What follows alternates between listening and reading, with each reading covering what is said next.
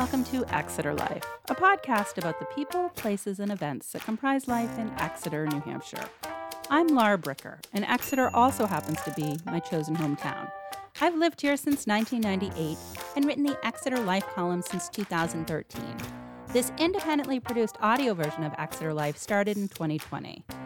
This week, we're all finishing up our first COVID Christmas, hopefully our last, and we probably spent it with immediate family. I did a drive-by church this year instead of in person, lighting a candle in front of the Congregational Church. And it seems like everyone I know is on the holiday light driving tour of the Seacoast. Check out Daly's in Fremont, Victoria Drive, and Lamprey Village in Epping. Those are my pro tips. And no doubt, I'm not the only one who's feeling some nostalgia this year for Christmases past. And so this week, a story I wrote in 2016 in my Exeter Life column about Exeter's Santa.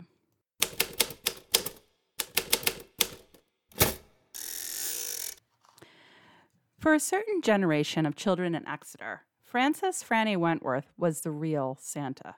And though he's been gone since 1994, his daughter Betty Henneberry always feels his presence during this time of the year. Every December, longtime Exeter residents approach her with memories of the man who embodied the spirit of Christmas 365 days a year. He's been gone almost 26 years, and people still talk about him at Christmas time, Betty said. For nearly 30 years, Franny was Exeter Santa, a man who not only wore the suit, but made house calls with gifts when he heard of a family in need.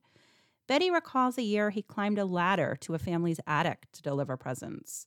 Or another time that a little old lady pulled him over in her enthusiasm at seeing Santa.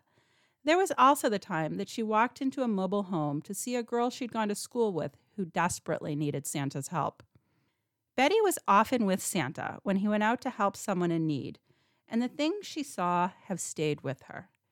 You really got to see how some people live, how one little thing can make such a difference, Betty said. Franny's path to Exeter legend started when he bought his first suit in 1968 and started visiting children of friends. When the town's former Santa, Dave Peasley, became sick in 1972, the Exeter Area Chamber of Commerce approached Franny, and from then on, he was the real deal. He not only resembled Santa, but he radiated goodwill, generosity, and the spirit of giving in his everyday life. He was a kind, kind man, Betty said. My father taught me that giving is better than receiving. Franny took his role seriously, owning at least 2 red suits and whiskers. Betty was often by his side helping him and recalls hiding under the bandstand to turn on the holiday lights downtown when he snapped his fingers above her during the town's annual open house. But his duties as Santa didn't end there. When he heard about anyone in need, he set out to help. He used to bring presents to families in the Lindenshire Mobile Home Park and to the elderly residents of 277 Water Street. He enjoyed bringing joy to people, Betty said. His joy in life was bringing joy to other people. Franny believed in second chances and not rushing to judgment about someone's situation or mistake they'd made. He believed in the honesty of people, Betty said. Franny was known for his trademark ho, ho, ho, Santa's got to go, and the twinkle in his eyes. Kids were drawn to him, like the time a little boy who lived on High Street came into Wentworth Lumber when Franny was in his suit. He leaned in and reported, My mother and father just put in an alarm system in the house. Here's the code. Betty's grandsons, Dan and Tim, loved hearing stories about their great-grandfather. She recalled a time they asked if he traveled all around the world as Santa, to which she told them, no, he just covered Rockingham County. Betty remembers a time she asked Tim what the best thing was that happened the previous year.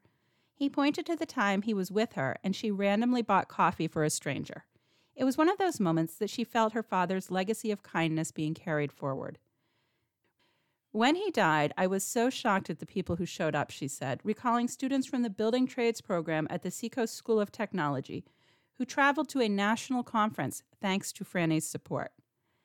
This year especially, Betty is feeling her father with her. As she watched about 50 performers donning Santa suits during a performance of the Radio City Rockettes, she felt a twinge of sadness that she didn't have Franny's Santa suit anymore.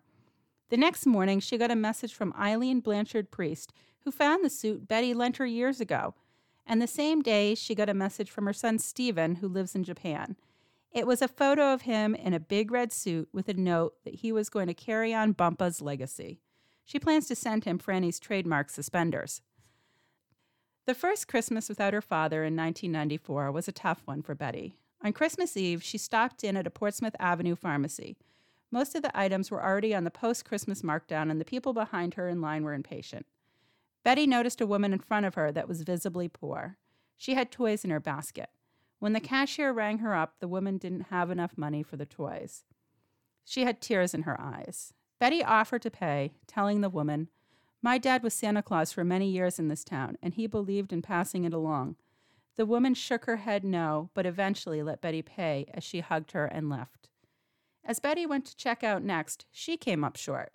The man behind her offered to pay, saying he'd heard what she said about passing it along. The line of customers passed it on down the line that night. Everyone had tears in their eyes. Everyone who had been so angry was now smiling, she said, and that brings me joy 23 years later. It brought me joy when I heard about it as well, and it made me want to look for ways to pass it on, just like Exeter's real Santa would have wanted.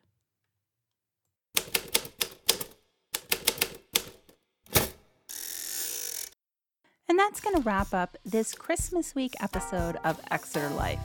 You can find me online at Laura Bricker Author on Facebook or on Twitter at Laura Bricker. If you are interested in crime or true crime, you can find me every week on the podcast Crime Writers On. And if you would like to support this independently produced podcast, you can do so at anchor.fm/ExeterLife. And I do hope you'll tune in again to this podcast because I've still got a lot of stories to tell about life in Exeter.